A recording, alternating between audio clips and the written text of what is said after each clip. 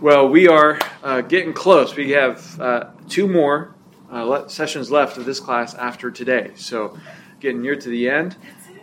Yep, that's it. Wow. Yep, then we move on to a new quarter of classes, beginning of March. Crazy, isn't it? Flies by. So the reason it feels so fast is because we didn't have class on Christmas Day. If we had class on Christmas Day, you'd be begging to be done with this class. No, just kidding. It always, by the time you get to the end of the quarter, it's like, wow, that flew by. So we haven't put out the classes yet for next quarter. In fact, I have no idea what they're going to be. So just be looking out for that. Probably within this next week, they'll put out the. You know what they are? What are they? Romans Part 3, Genesis Part 3, and Pastor Plum is teaching the book of Galatians. Galatians? Only 3 classes? Oh, Which one are you teaching? I'm not teaching. Oh. Yeah. I So quit. we don't have any classes. We're supposed to start Romans 3 if they've already started Romans, right? Yeah, but they say that Pastor you can come in Dwayne? anytime. Yeah, anybody can join. You just got to squeeze in there. Yeah, but they've already started. They've been there for a couple, Yep. 6 months now. Yep. Okay, well, good. You can think about that. Romans, Genesis, Galatians. Three excellent books. You can dive into any of those classes, even if you haven't been part of the other 2. All right. Just to kind of bring us up to speed or bring us up to where we've been. So we've been walking through the process, the different principles of reconciliation. And one of the things that I haven't put into the notes, but which I've mentioned from time to time, is that all of these things kind of fall under 4 key principles that are called the 4 Gs. The 4 Gs. Ken Sande came up with those 4 Gs in terms of the organization of them. But remember, the first G is glorify God. Glorify God. And that's just emphasizing the reality that before we do anything when it comes to reconciliation, we have to remember that our highest purpose in life, and especially in conflicts, is to glorify God. Conflicts provide opportunities, we've said. Opportunities to glorify God, opportunities to grow in Christ, and opportunities to serve others. And those are principles that we just need to have at the forefront of our minds, because as we face conflict, and we often do, sometimes on a daily basis, especially in a home, with brothers and sisters, with spouses, with kids, you're facing conflict all the time. Often just little things here or there, but those are all opportunities to glorify God, grow in Christ, and serve others. So that's our focus. That's kind of the foundation of how we pursue reconciliation with others. We want to glorify God. The second G is get the log out of your eye. Right? From Matthew 7, Jesus says, before you can take the speck out of your brother's eye, you have to take the log out of your own eye. That means to consider, how have I contributed to this conflict? To consider, what have I done, what sins have I committed, what attitudes have I had that have contributed to the breakdown of this relationship or this situation. It can also mean that if we didn't do anything in particular, we can at least also recognize that we are sinners, that we have weaknesses, and that maybe if we didn't sin in this situation, we still have the same kinds of tendencies as the sin that the other person has committed. And so we want to, in that respect, come to them with a disposition, not of I'm a victim and you're the perpetrator, but rather I am a fellow sinner in need of grace. And when we come with that humility, with that gentleness, then when we do bring confrontation, it will be much better received, because they know they won't be on the receiving end of judgment and condemnation. So we want to humble ourselves by getting the log out of our eye. And really in this session on confrontation, that's where we get to the gently restore part, the third G, gently restore. The idea of if someone is trapped in a trespass, we who are spiritual, Galatians 6 says, are to go to that person and to help them out of that entrapment, to cut the net, as it were, to free them from the trap that they're in. And so that's what we're going to talk about today. And then the next step is go and be reconciled. That's the fourth G, go and be reconciled. And that's simply to live a reconciled life. And so next week we'll talk about, okay, how do you move forward? Let's say everything works out and there's a repentance and there's forgiveness from both sides.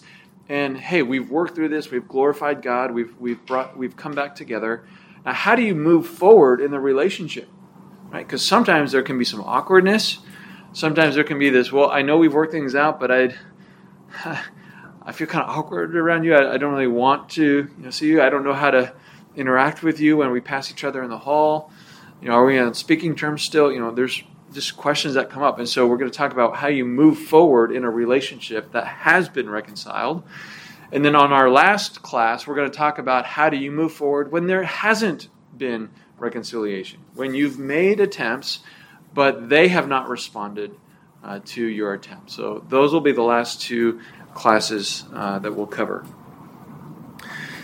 So for today, confrontation. And as you can see, we're going to walk through 8 questions that guide confrontations. 8 things to think through, and this will include steps to take in confrontation. So the first question that we can wrestle with is rebuking even an option for a gracious, loving follower of Jesus? And we have to ask that question because people ask that question, right? Or they'll just assert, no, it's not an option. In other words, we should just love people, we shouldn't judge people, we should overlook sins, and we shouldn't confront. There are some families that their mode of handling conflict is, well, we just don't talk about it. You don't bring that up at the family gathering. You don't tell people, what it is that they've done that's wrong. That's how some people just grow up. And so we have to ask the question, is rebuking even an option? And obviously you're seeing here that I'm equating confronting with rebuking, just treating them as synonyms. Because sin distorts, deceives, and destroys, the most gracious and loving thing we can do is follow Jesus in helping people see where they are at odds with God and others. Right? The reason that we really, in many cases, don't have the option of just sweeping everything under the rug and pretending like their sin is not being committed, is because that then allows sin to perpetuate. And if there's a pattern in someone's life, then that pattern is going to not just continue, it's going to grow and it's going to increase in their life. And so the loving thing that we can do is to confront and help people see that they are at odds with God and others. Jesus rebuked the religious leaders. Matthew 23 is probably one of the more stunning passages, probably the most stunning passage from Jesus, where he pronounces 7 woes on the Pharisees and uses very strong language to make it clear to them where they stand in his eyes and his perception of their wickedness and their false religiosity. He rebuked the disciples, right? There were times when the disciples lacked faith, like when they were in the boat, like they had just come from a situation where Jesus had fed thousands of people with one lunch, and they were in the boat, and they only had one loaf of bread, which I don't know, was probably too small for 13 or more people. And they're like, man, where are we going to get bread? And Jesus is like, guys, come on. Right? So there were times when Jesus rebuked their lack of faith. There were times, as we read in Scripture, where Jesus rebukes believers. Revelation, it's a singular noun. 3:19, that's where Jesus is writing letters to the churches throughout Asia. And he rebukes believers for not walking faithfully. And then, of course, Jesus rebukes demons, those who were possessing people. So rebuking was one of the things that Jesus did, and he rebuked pretty much everybody in different ways. But if you think about it, it was all in different ways, and that's something important to consider as important, because in our own flesh, once we kind of get convinced of, okay, yes, I'm supposed to rebuke people, sometimes if we're not being wise, we're going to rebuke everybody the same way. We're going to be as strong and sharp and direct in pointing out people's wrongs and calling them to repentance when that is not like Christ. If we're going to be like Christ, we have to see how he spoke to different kinds of people in different ways. Right? He didn't rebuke the woman caught in adultery the same way that he rebuked the Pharisees. He didn't rebuke the disciples the same way that he rebuked the demons. And so we can learn from Jesus in that respect. As well, we're commanded to admonish, reprove, and rebuke others out of love for Christ, the purity of the church, and love for the sinner. You see 2 Timothy 3:16 and 17 there. All Scripture is inspired by God and profitable for teaching, for reproof, for correction, for training in righteousness, so that the man of God may be adequate, equipped for every good work. The word reproof there means that something, to point out the crookedness of something. It is that something is bent, it's broken, and it's to acknowledge that. And the word correction is to bring restoration to that, to straighten that which is bent over. And so Scripture is given to us by God to acknowledge what's wrong and bring correction to it. So that's one of the fundamental purposes of Scripture. And so then Paul tells Timothy just a few verses later, in fact, this is actually 2 or 3 verses later, preach the word, be ready in season and out of season, reprove, rebuke, exhort with great patience and instruction. So as Timothy is pastoring the church of Ephesus, where he's at right now, at least at that time, Paul says part of your role as a pastor, as a minister, as a shepherd, is to reprove and rebuke people in the church who are sinning. In Luke 17, Jesus says to all believers, be on your guard. If your brother sins, rebuke him. And if he repents, forgive him. All right, so a rebuke has the purpose of bringing someone to repentance. It's not simply to tear someone down, to point out their wrong and make them feel bad. It is with the hope that they would repent. Or 2 Timothy 5, do not receive, in fact, I think this is 1 Timothy 5, because there's only 4 chapters in 2 Timothy. Do not receive an accusation against an elder on the basis of 2 or 3 witnesses. Except on the basis of 2 or 3 witnesses. Those who continue in sin rebuke in the presence of all, so that the rest also will be fearful of sinning. So right there, if there are multiple witnesses that can attest to the unrepentant actions of an elder that they are refusing to repent of, whether or not it's a repeated action or something they committed but which they're not repenting of, he says, put that before the church so that everybody can see, rebuke him publicly so that everyone can be aware of that, and that would strike fear in their hearts that they are to repent of their own sin and not pursue sin themselves. In Titus 1, Paul told Titus, one of themselves, a prophet of their own, speaking of the Cretans are always liars, evil beasts, lazy gluttons. This testimony is true. For this reason, reprove them severely so that they may be sound in the faith. So he's talking about believers on the island of Crete who have imbibed the culture, the Cretan culture, where they're ungodly in a variety of ways. Many of them have gotten saved, but they still have vestiges of their ungodly culture. And Paul says, rebuke them when they're obviously sinning, so that they can be sound in the faith and not be imitating the world. In Ephesians it says, do not participate in the unfruitful deeds of darkness, but instead expose them. So there are times when, certainly we shouldn't participate in those who are acting sinfully, but instead of just walking away or not saying anything, we should expose them. We should bring them into the light so that others don't continue in sin. 1 Thessalonians 5:14, we urge you, brethren, admonish the unruly, encourage the faint-hearted, help the weak, be patient with everyone. So when someone is unruly, they're rebellious, they're not following the Scripture, they're not following the truth, they're not submitting to the leadership, the church is to admonish them. All right, so all of this point out, and this is just a sampling of passages, but just to say, rebuking, reproving, correcting, confronting, that is an important part of the one another ministry of the church.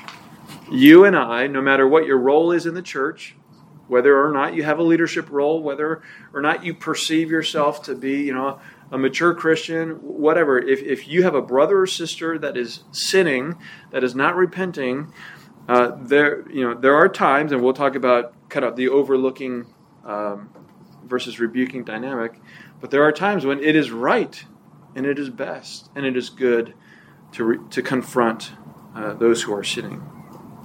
So, how do we know when that's the right thing to do, or how do we know when it's right to overlook or when it's wrong to overlook? How do we know when it's right to rebuke and when it's wrong to rebuke? That's really the next question. What are wrong ways to handle the overlook versus rebuke dilemma? Okay, so this is going to be several reasons why it would be wrong to overlook, or why it would be wrong to rebuke. And then on the next question, we'll talk about when would it be right to do so. Okay? So starting with the wrong, we wrongfully overlook sin when we want to avoid conflict more than we want to look out for the other person's interest. That is, we desire their comfort over our comfort over their holiness. So this is the idea that, confrontation is difficult. It's awkward. I don't know about you, but I get really nervous, when I have to have a confrontational conversation.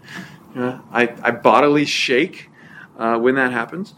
And so it would be very easy for me to say, you know what, I'm just going to overlook their sin. I'm just going to cover it in love, because I don't want to have this conversation, right? But when I have that mentality, I'm more concerned about myself than I'm concerned about their good and their welfare. So this point is simply saying, if what's motivating you to overlook sin is your own comfort, then that's a wrong reason to overlook it. You're not actually overlooking in a biblical way. A second wrong reason is when we want others to like us and we don't want to get others upset. That is, we fear man more than we fear God. So the first one is, I'm more concerned about my comfort. The second one is, I want them to like me. I don't want them to get upset at me. I don't want to offend them or hurt them. And so, out of that fear of man, of how this will impact them negatively, and especially their attitude toward me, I'm just not going to say anything. I'm going to overlook it. The third reason there is we wrongfully overlook when we don't cover it, but instead let it fester in our hearts and it produces bitterness. True overlooking of sin is developing an attitude of forgiveness, right? We've talked about that. Was it last week that we talked about forgiveness? Yeah?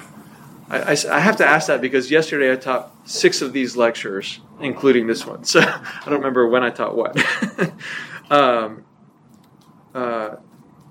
True overlooking of sin is really forgiving in your heart and dealing with it, putting it in the Lord's hands and trusting that person in that situation to the Lord. But if we haven't actually done that and we just say we're overlooking, then what's really going on is it's festering in our heart, and it will produce bitterness in our heart. So, we sweep it under the rug, we throw it in the closet, we're like, I don't want to think about it, I don't want to talk about it, I'm overlooking it, when the reality is, as soon as, you trip on the rug, or as soon as, you open the closet and everything falls out, you blow up in anger because you never actually dealt with it.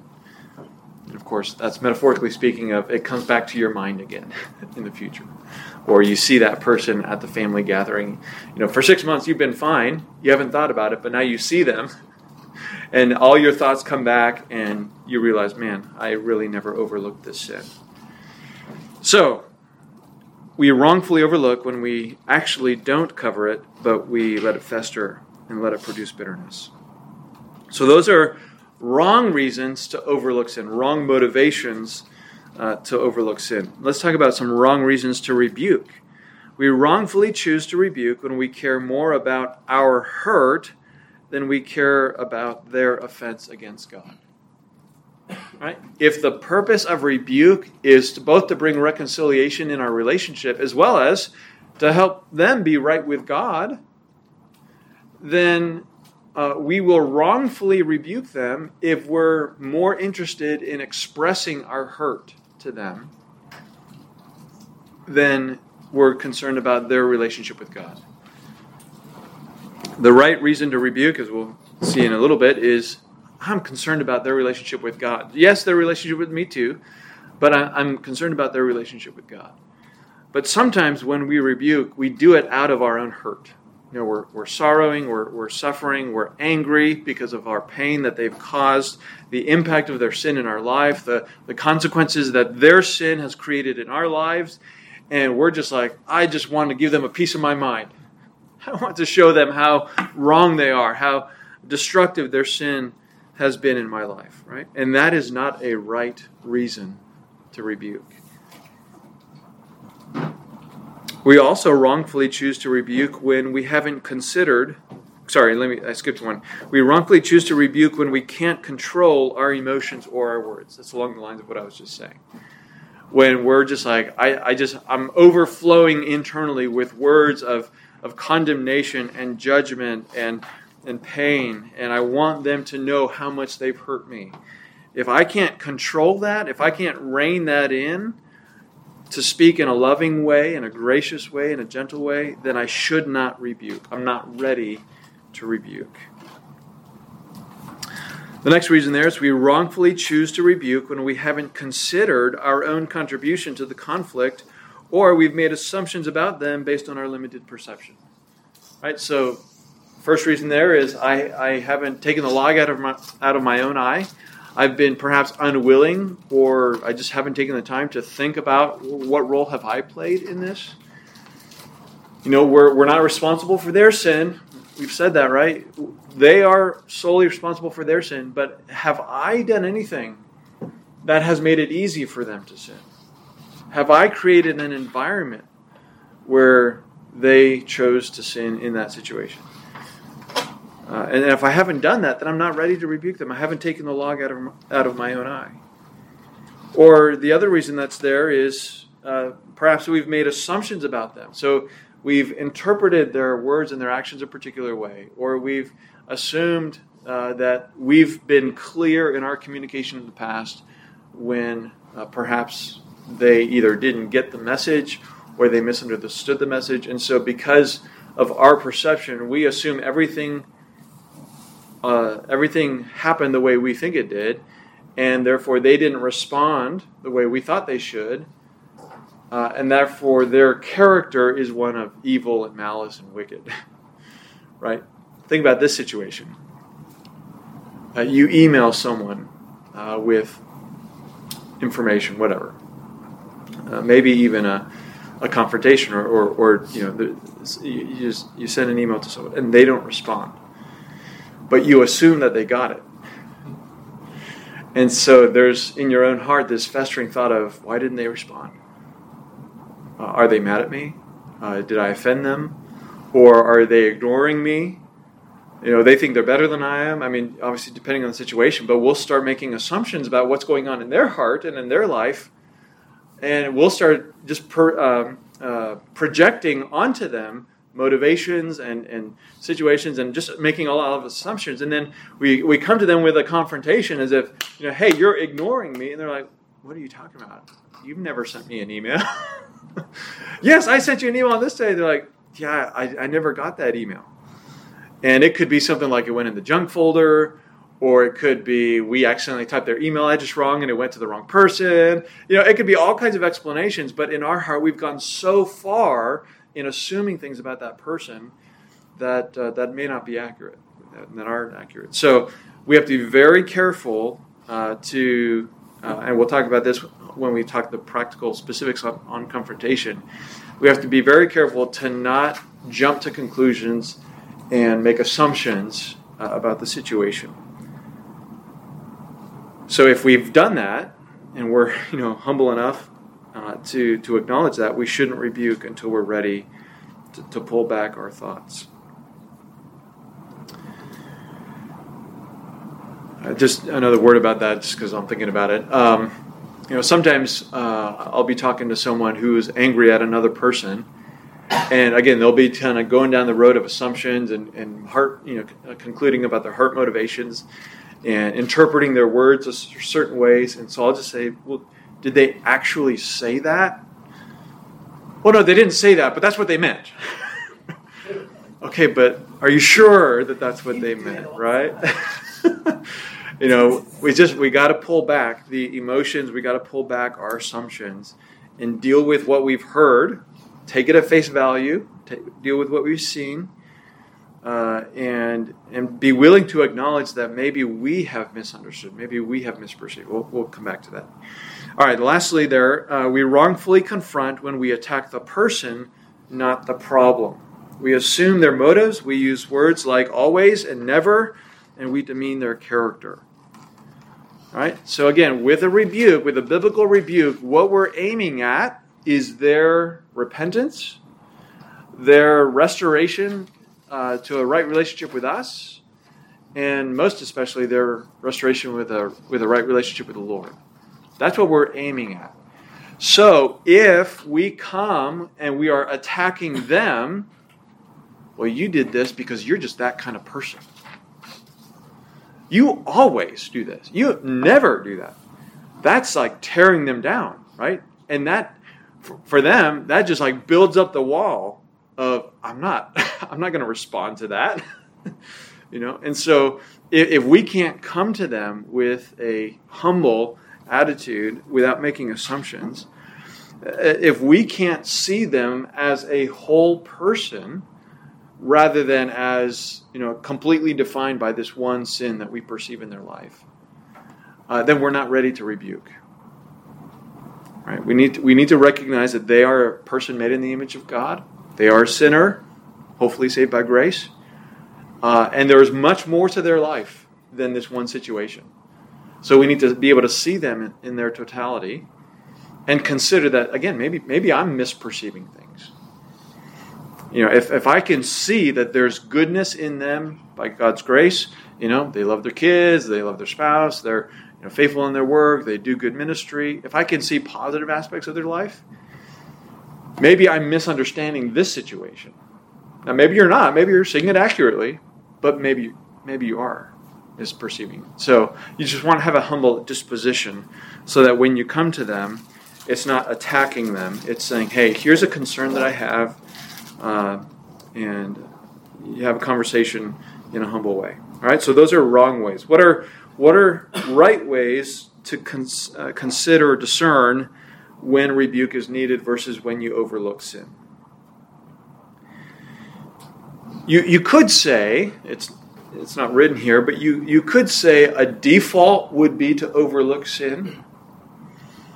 And I say that because the vast majority of things that we experience with one another are sins. A snappy statement that we make, a curt, short comment, just a brief expression of frustration or anger.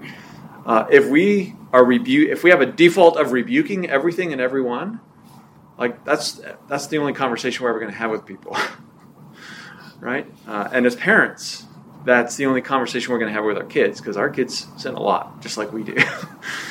And so we need to be careful to not have the default as I'm always going to rebuke unless there's a situation where I don't have to. I think that generally speaking, our disposition should be, I'm going to overlook unless I really need to address this situation.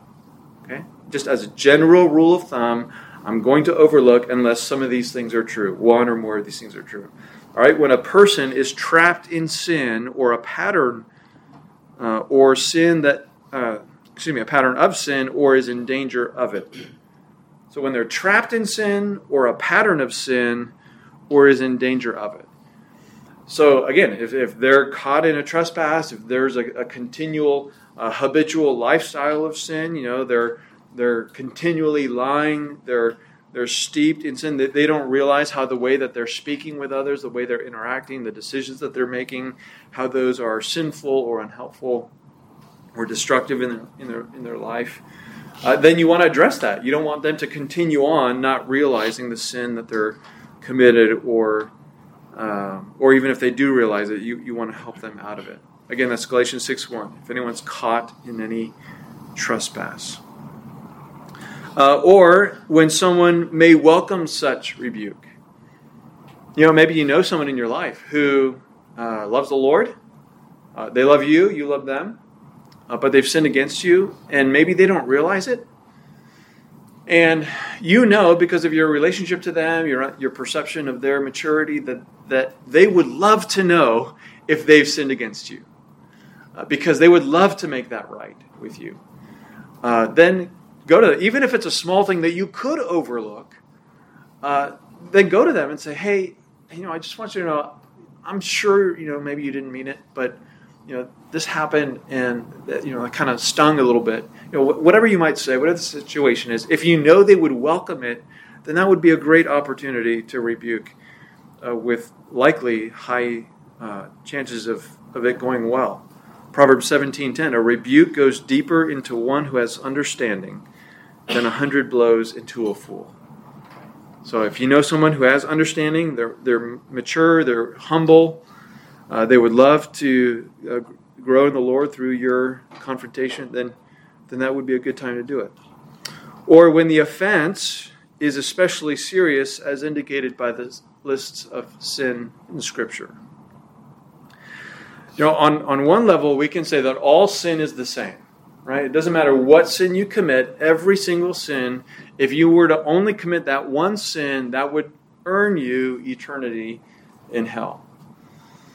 It doesn't matter if you lie that one time to your teacher, or if you murder someone. Either sin will send you to hell. But there are in Scripture lists of sins where God says these are particularly grievous, and we won't go into why that is, other than to say that most of these sins are severe violations of God's design, like homosexuality. Or they are sins that impact others, as you'll see in these sins. So Proverbs 6:16-19. There are 6 things which the Lord hates. Yes, 7 which are an abomination to him. Haughty eyes, pride, a lying tongue, and hands that shed innocent blood. A heart that devises wicked plans, feet that run rapidly to evil. A false witness who utters lies, and one who spreads strife among brothers. All right, so those 7 things, the Lord says, these are abominations to me. And you can see the impact that these would have. If you look at the last one who spreads strife among brothers. That's the kind of thing that God hates because of its impact on God's people, on a church. It can destroy a church, not just an individual life. Or a false witness who utters lies. That's in the kind of the court context where a witness would subvert justice. And that's how Christ was crucified. There were false witnesses who lied about Christ. Or feet that run rapidly to evil. When someone has the character where they're always going down the path of sin and wickedness, that's going to impact more than just them. So there's also 1 Corinthians 6:9-10. Or do you not know that the unrighteous will not inherit the kingdom of God? Do not be deceived, neither fornicators, nor idolaters, nor adulterers, nor effeminate, nor homosexuals, nor thieves, nor the covetous, nor drunkards, nor revilers, nor swindlers will inherit the kingdom of God. Again, these are sins that you could put on par with every other sin, but yet in the wisdom of God, the Spirit inspired Paul to identify these particular sins as those that are certain to not enter the kingdom of God. These cannot be characteristic of believers. And so, if someone is engaged in any of these sins, we want to address that. We want to confront that. We don't want to let that slide. And then Romans 1:28-31, I won't read it, but there's a list of 21 sins there that are significant in God's eyes. They are manifestations of the depraved mind. And so because of the fact of what they reveal about a person's heart, we want to address those things and encourage them, appeal to them to repent. So if it's a significant sin that God would identify as being particularly significant, we want to overlook it. We want to rebuke it. All right, another consideration is when your relationship is severely strained, undermined, or broken. Right, so you're sinned against, and in your own heart and mind, you just are not really able to overlook it. You're hurt by it. You're confused by it. You're not able to interact with them normally as you used to do.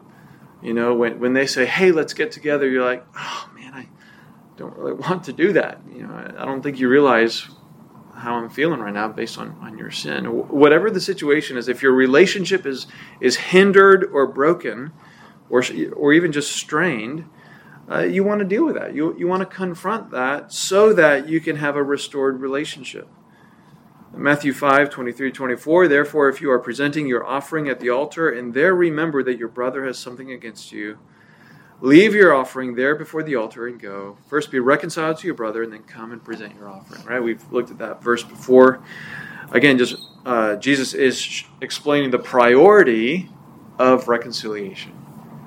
That when there's a strained relationship, when your brother has something against you or you have something against your brother, go deal with it. Go get it right. Set that relationship straight. Don't just overlook it and ignore it. Another reason to rebuke would be when the person is hurting himself and undermining his Christian witness and ministry usefulness. So if someone is committing a private sin, maybe it wasn't even against you, but it's a private sin that you're aware of, and you can see how it's harming them. You know, it could be a problem with drugs, with alcohol. It could be foolish, destructive living. You want to address that. You don't want them to continue on in sin when it's harming them. Or perhaps it's undermining their Christian witness. Maybe you work with a believer and you see how their testimony is being harmed because of how they're engaging with other coworkers. You want to address that. You don't want them to continue to be a bad representative for Christ. Again, you have the 1 Timothy 5:19-20 there of the elder. That if an elder is in sin and is not repenting, that's a bad testimony to the church. That's going to affect his Christian witness. You know, people are going to leave the church. They're going to have a bad taste in their mouth of Christianity, and so you want to address that. You want to take that seriously. And so he says, rebuke in the presence of all. And then finally, when the reputation of God, Christ, or his church, or when the health and unity of the church is threatened, injured, or disrupted. The example there of Galatians 2:14 is when Peter was initially eating meals with Gentiles, but when Jews from Jerusalem came, he wanted to act like he was still a faithful Jew, which Jews didn't eat with Gentiles, and so he removed himself from the Gentiles. And Paul confronts him saying, listen, you're confusing the gospel, you're confusing the Gentiles, because on the one hand you say that Gentiles and Jews are one in Christ, but now you're removing your fellowship from them. So you're confusing them. And so that's a reputation issue, that's a gospel issue. And so Paul confronted him publicly, and now that's in Scripture, and we all see that. And so if someone is harming the church, if they're harming the reputation of the gospel, we want to address the sin in their lives. Okay? So these are all reasons why we should rebuke rather than overlook. Now, as a parent, there's obviously issues where you're raising your child and you're training them, and there's more involved in that where you don't want to overlook a lot of sin, otherwise they won't be trained according to the truth. But when it comes to personal relationships, others in the church, these are reasons to rebuke. Any thoughts, comments, or questions about? How do you deal with some of these situations when a person isn't a believer? Yeah, well, in some ways, I mean, you just consider, the harm that's being done to a relationship, the harm that person is doing to themselves. Of course, the reputation of Christ isn't that those aspects aren't involved there, but out of love for them, you can still bring things to them, recognizing though that of course they're not going to have the Holy Spirit to bring conviction. They're not. Generally speaking, they're not going to have the Word of God that they're interested in. They're not trying to live up to the truth. So one can appeal to common grace, the fact that they know what's wrong. And in common grace, they can have concern about the welfare of others. And so we can appeal to them. We can point things out and express love and concern for them. And so still confront and rebuke. But just recognizing that, they don't have the Holy Spirit, so we shouldn't be surprised when they don't respond well. But by God's grace, common grace, maybe they will respond well. That's a good question. Okay, let's get into the kind of the practical how-to of rebuking. Now, as you look from here, let's see. Yeah, from here on out, other than one reference, there's no Bible verses. So what we're talking about here practically is not this is how the Bible says you confront someone, okay? Full disclosure. This is rather trying to apply biblical principles in terms of gentleness, grace, humility, kindness, love, into a practical method of coming to someone for rebuke. I also need to say this is definitely not the only way. This would be an approach that one would take primarily where there's a personal relationship of mutual love and relationship, a pre-existing relationship where you can have this kind of conversation. There might be other situations, whether it's false teaching, someone in gross sin, they've committed a crime, those kinds of things where a different approach would be needed. Okay, so this is not a one-size-fits-all approach. I would say this is probably the more common approach, or something like this would be the more common kind of confrontation we would have with one another. Okay, so just be aware of those things. So some things that you should do to prepare. Number one, ask yourself, have you examined yourself and confessed your sins to God and others, seeking their forgiveness, right? Get the log out of your own eye. Have you really considered, hey, is there a way that I have contributed to this conflict? Is there anything that I've done that has made it easy for this person to sin against me? And have I done what I need to do to confess and repent and seek forgiveness from God and others? So that's the very first step. Because you don't want to really demand something of others that you yourself have not been willing to do. Secondly, am I forgiving the other person attitudinally? Right? Have I entrusted them to the Lord? Have I recognized that their sin is first and foremost against God, and so it's God's responsibility to deal with their sin. My responsibility is to love them and try and win them. So am I holding a grudge or am I embittered toward them? Right. Secondly, we can ask, do I clearly understand that my goal is to reconcile the relationship, not to defeat an enemy? Right. What goal do I have in mind when I'm wanting to confront them? Am I trying to just get them to feel bad about them? Am I trying to get them in trouble? Or am I trying to win them in the relationship, win them back to myself and win them back to God in a healthy relationship? Also, am I convinced that this is the most loving act I can take? There's a couple nuances there. Number one, am I the right person to confront them? Are they most likely going to listen to me, or would it be better coming from someone else? And maybe out of love, not in terms of gossiping, but maybe out of love, it would be best for someone else who has a stronger, closer relationship with them that you can talk to and bring them into the situation to bring help and reconciliation.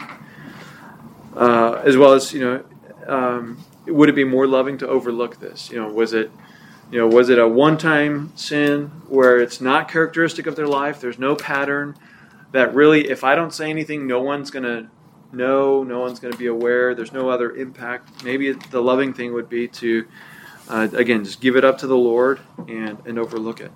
Or is this necessary? Is this the most loving thing I can do? Am I cultivating and expressing the attributes of the peacemaker? Right?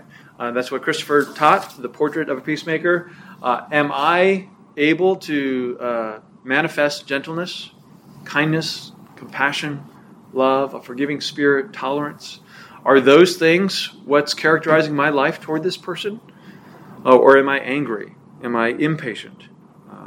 Am I harsh?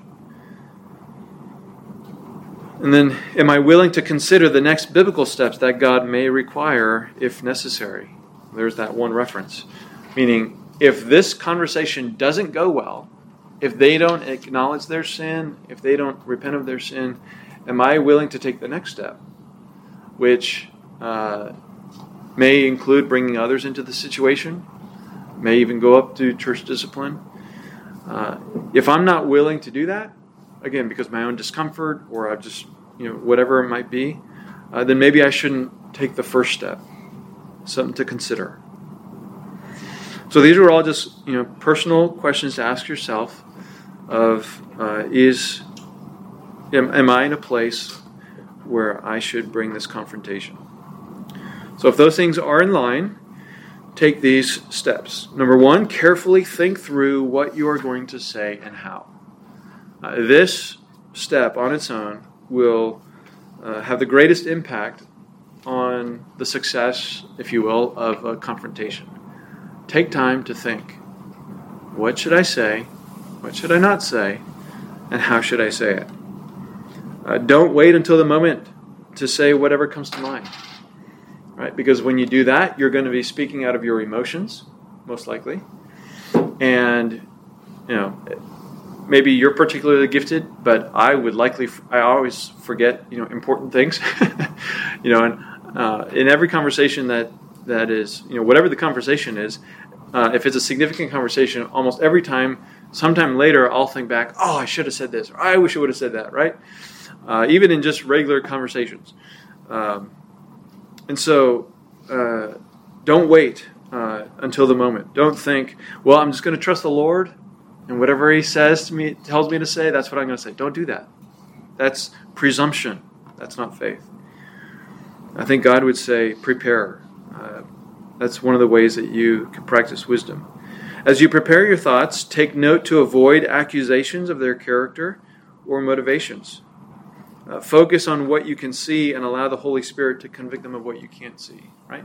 So what you're confronting is not their motivations, unless they've told you that's what their motivation was. But confront what you've actually seen or what you've actually heard from them, or maybe heard about them. If I'll give a couple examples in a little bit, but let the Spirit work on their motivation. Just confront the facts, deal with the facts, not with assumptions. And I would say, I'm trying to remember if this comes up later. I would say, consider writing it out verbatim. I skipped that one. Or at least developing bullet points. There are times where I have actually written out like a letter to someone, and I've read it to them, in front of them. Right? That feels super awkward, because we don't communicate that way typically, right? It's like texting while you're standing in front of them. I guess that's normal for teens these days, but that shows to them how significant this is, right? This is not a normal conversation. So that's a possibility. Or you have bullet points of, okay, I want to make sure I say this, I want to make sure I say that. Maybe there's some things that you phrase a particular way, or maybe there's just topics that trigger your memory. Whatever would be helpful for you, you got to know yourself and either write it out verbatim or have bullet points. but put the thought into it. And again, that will show them that you're taking this seriously. This is not something you're doing willy-nilly. This is not something you're just going by the seat of your pants. So that is super helpful. Number 2 there, pray that the Lord will help your heart be right. And pray for the person that the Lord would be preparing them to receive what you have to say with humility. Right? Instead of, in the flesh, just saying, man, I can't wait to talk to them, to give them a piece of my mind, to tell them how much they've hurt me, I can't wait to see the look on their face. No, pray for them. Pray for the Lord will give you a gentle, compassionate heart. Pray that the Lord would prepare them to receive things with humility. Also, pray that the Lord would help you to respond to their response with graciousness and humility. Because as much as you can plan and prepare what you're going to say, then they're going to respond, and you can't plan for that, right? You can't plan, well, if they say this, then I'm going to say this, and if they say that, then I'm going to say that. Have a, what are those kind of charts, a flow chart or whatever. You can't do that. I suppose you could think about it a little bit, but you have no idea what they're actually going to say. And so whatever you plan is probably not going to be a perfect fit. So what do? That's where you do pray, because you've already humbled your heart. You've already prepared your heart. And so what you say in the response moment is going to be far better because of what you've done than if you just wing the whole thing. And so pray, acknowledging your own dependence on the Lord, that when they respond, whatever they say, if they accept it, ask for forgiveness. If they reject it, say, I don't think you're seeing that right. Or if they turn the tables on you and bring confrontation back on you. Those are 3 very common situations. So ask the Lord to help you respond to however they respond, graciously and humbly. And then third, one thing you can do is ask a close friend or a family member to pray for you.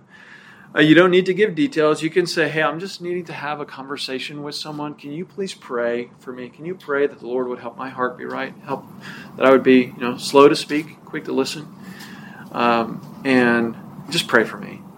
And then afterward, let them know, hey, thank you for praying. It didn't go well. Just keep praying for me. Or, hey, it went really well. Praise the Lord. Thank you for praying. Whatever it is. Having just someone else to support you and undergird you, even if they don't know the details, can be really encouraging. All right? So that's all preparation. Now, what steps can you take to rebuke the person? Well, contact the person privately to express your desire to talk with him or her privately and face-to-face, either at that time or at a mutually convenient time later. So, as you see on the first sub-bullet point there, do not confront via texting. I may have said it before, I'll certainly say it again. Texting is the lowest form of communication. It is the worst way to communicate matters of substance. Because, as you well know, when you text, you're texting in your environment, in your situation, with your emotions, with your attitude. But when the person receives the text, you have no idea, I guess, again, unless you're a teenager and they're sitting right next to you, you have no idea what's going on in their life in that moment. You have no idea what their emotions are. You have no idea what their circumstances are. If they're at a dinner party, if they're bawling their eyes out because they're thinking of you, wishing you could be reconciled. If they're angry at you in the moment, if they're driving, you have no idea. And so they're going to receive that text, and they're going to import their own emotions and their own just dynamic of where they're at into that. And they're not going to see your face. They're not going to hear your tone. They're not going to hear the pace of which you speak. You could work out a 5-sentence text, and it could take you an hour just trying to word it so well as far as you're trying. They read it in 10 seconds, and they assume you took 10 seconds, and they respond in light of it, right? So just, unless there is absolutely no other way on earth possible, please, please, please, don't confront via text. You want to, as much as possible, have a face-to-face conversation where you can see each other's eyes, you can see each other's facial expression, you can hear the tone, you can have that instant feedback and interaction. And that is the absolute best way to do it. Now, admittedly, it's not always possible, right? So, next best, I believe this is my standard here. Next best is phone conversation, because there you get everything except for the facial expressions. You get the tone, you get the volume, you get the pace. You can have that instant feedback. It's just all around. That's the second best way to communicate difficult things. In my mind, in my estimation, the third best would be written communication. I would put kind of a letter, snail mail, either handwritten. If we're going to really slice and dice it, I'll put it this way: handwritten letter, because that shows purpose, that shows thoughtfulness. Maybe typed letter, and then email after that. Again, email has similar problems with texting, but there's a different dynamic with email because of the nature of it. And then texting at the very end. So just think through, aim for the best and do whatever is possible in the situation. Be mindful of the environment of the conversation. Don't confront sins in the foyer after church or 5 minutes before the service is starting. Don't do it in environments where interruptions are highly likely, like going out to lunch. That initially seems like a helpful thing, but then you got the waiter or waitress coming. Can I get your drinks? How's it going? You're like, I'm trying to have a conversation here. So just be mindful of the environment. Have it be a place where you can talk privately. Maybe there needs to be other people around for safety reasons or comfort level or whatever, but not too close. But where it's quiet enough where you can have a personal conversation, not like a restaurant where you're having to yell at each other to hear each other. Be mindful about time frames. Don't confront if there's only a few minutes, again, right before church to talk. Give ample time for extended conversation. Who knows whether it'll be a 5-minute talk where you say what you have to say and they're like, appreciate you saying that. I don't really know how to respond, so have a good day. It could be short, or it could be a 2, 3 hour, 4 hour conversation. So do it at a time where a longer conversation is possible if needed. All right. When you meet, state your concern humbly and gently using I statements. If appropriate, start by acknowledging your own weaknesses and struggles with similar things. And this is not a script to use. This is just a sample of what I mean. I want to talk to you about something, but first, I want to say that this is something that I know I struggle with, and I'm learning to overcome, so I don't see myself as better than you or having arrived in any way. Right? Me, I. This is not a selfish statement, right? This is a statement of humility. The point is not to be self-centered, but to avoid language that can be construed as attacking. So you don't want to say something like, the other day I saw you do such and such. How could you do that? Better would be to say something like, the other day I saw something that concerned me. I wanted to see if you could help me understand it. I was doing this, and I looked, and it looked like you were doing that. Did I see that accurately? Can you help me understand what was happening that day? That's coming with humility to say, maybe I misperceived it. We've all been in those situations where you walk in on two people or a group of people having a conversation, and just that moment where you walk in, if you didn't know the people better, you would assume the worst thing about what was just said. That they made some statement of blasphemy, or that they said something that was awful. But in the broader context of their conversation, it was a totally fine thing to say. In the same way, sometimes we see something that someone does, or we hear something that someone says, and we can be so convinced that we saw it correctly, and yet be so wrong because we didn't see the full picture.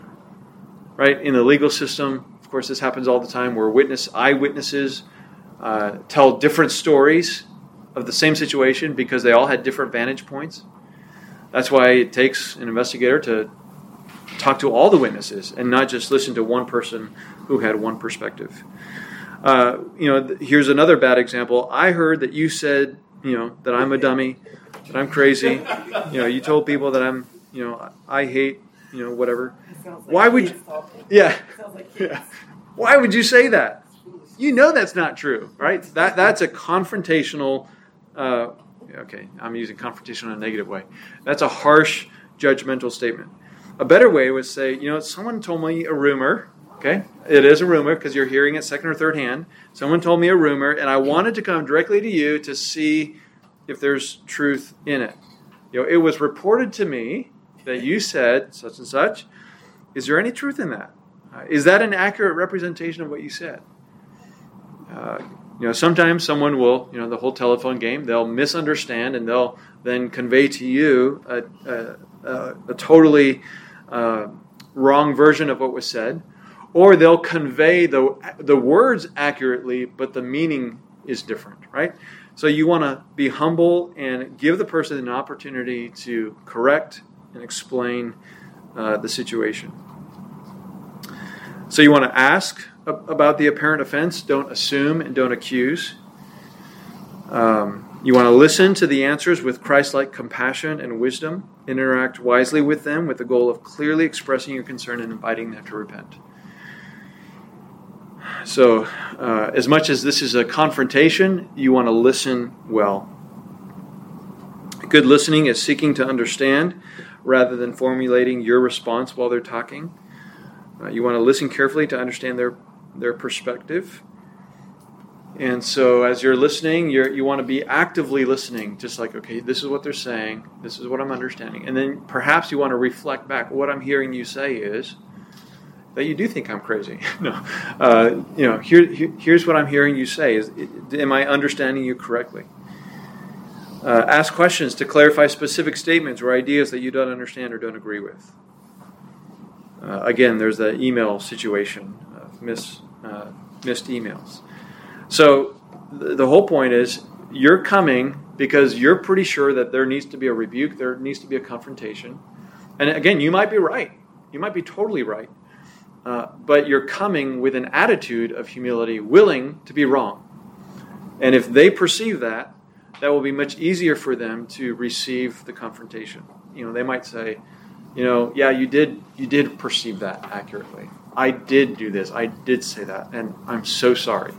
That might be their response if you come with humility. Whereas if we come with accusations and assumptions, again, there's just going to be that wall that gets put up, and they're going to become defensive. Now, as you're interacting with them, and they respond back and say, either sinfully or harshly, or even kindly, and they bring up something that you did, that you weren't aware of, or that you hadn't thought of, then be quick to affirm that, okay, yes, you're right, I didn't realize that, or I forgot about that, or, I miscommunicated, and, I didn't do what I should have done. Will you forgive me? That's the next bullet point there. So number 6 then, what should I do if the person repents and seeks my forgiveness? Well, grant forgiveness and possibly explain what you mean by that, right? When we talked about forgiveness, we talked about the 4 promises of forgiveness. And the reason it might be helpful to explain what you mean by forgiving them is because just like many people misunderstand forgiveness, they might go down the road, and if there are consequences to their sin, if there are maybe some guidelines that you put in place for wisely interacting with them or rebuilding trust or whatever, they might say something like, well, you forgave me, why do I have to do this? Well, it's because forgiveness doesn't mean that there are no consequences, as we talked about. So it might be helpful to explain what you mean by forgiveness.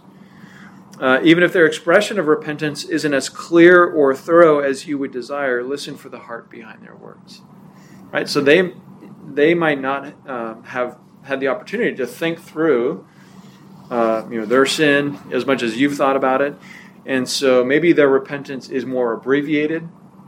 Maybe it's not as full as you would have desired. So listen for their heart, at least. right? And maybe there will be further conversations down the road as they grow in understanding their sin. But listen for their heart. Don't just say, well, they didn't say everything, so that means none of it counts. Their repentance doesn't count. That's not a loving way to think. And then if appropriate, ask them if they'd be willing to go with you to another believer for help in growing the relationship.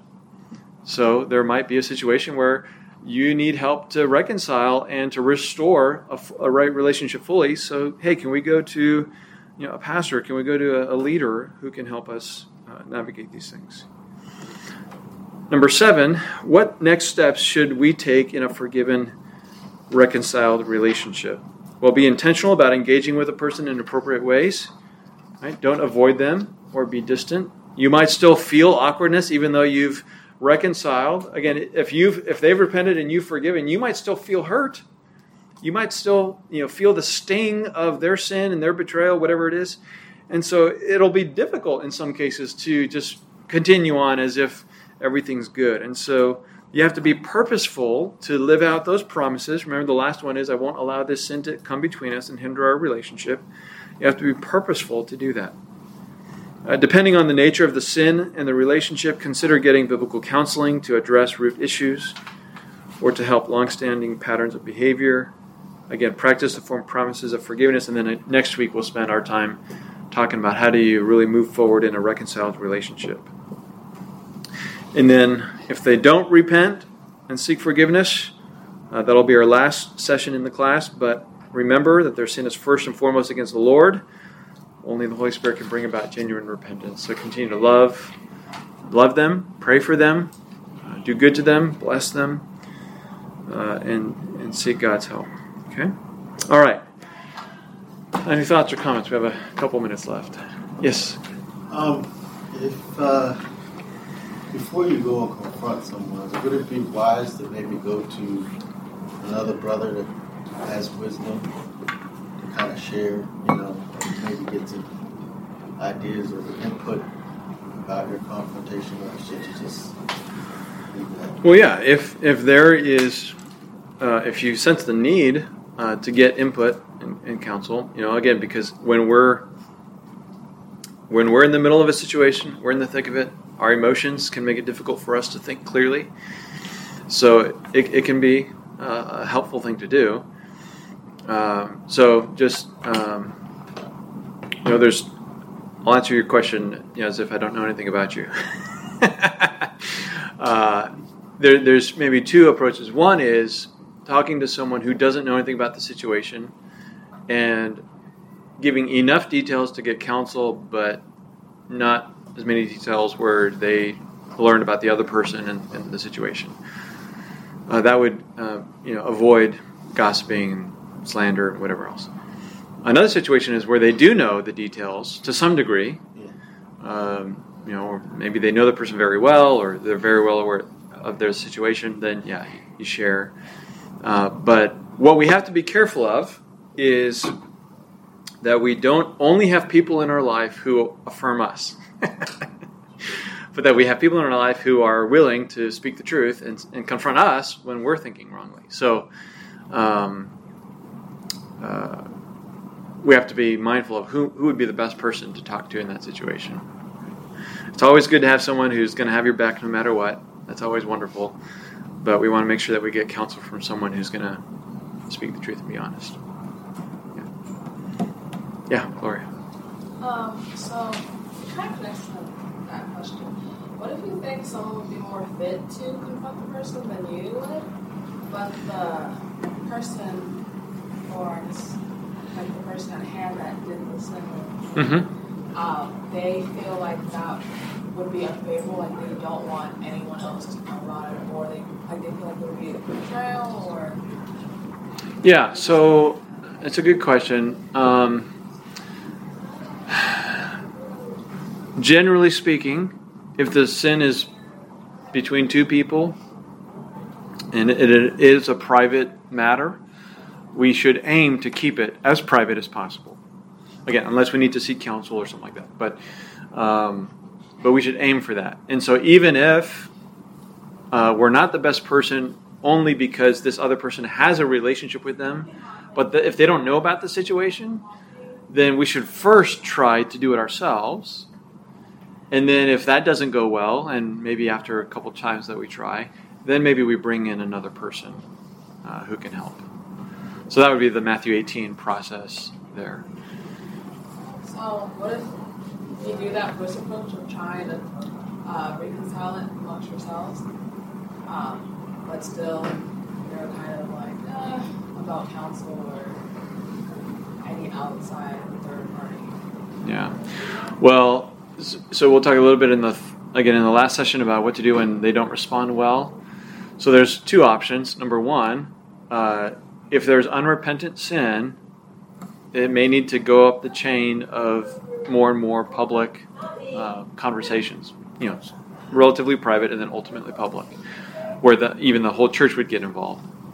Obviously, dynamics of they would have to be part of the church for that to happen. Or you may just need to get to the point where, if they're not going to repent, where you deal with the sin in your own heart in terms of you cultivate an attitude of forgiveness. Father, forgive them, for they know not what they do, like Christ did. And just recognize this is not going to be a reconciled relationship. As much as you would want that, as much as God would want that, they're not wanting that. And so you've done, hopefully, everything that you are responsible to do. But in the end, if they're not willing to reconcile, then perhaps it just needs to stay that way until the Lord works in their heart. All right, let me pray,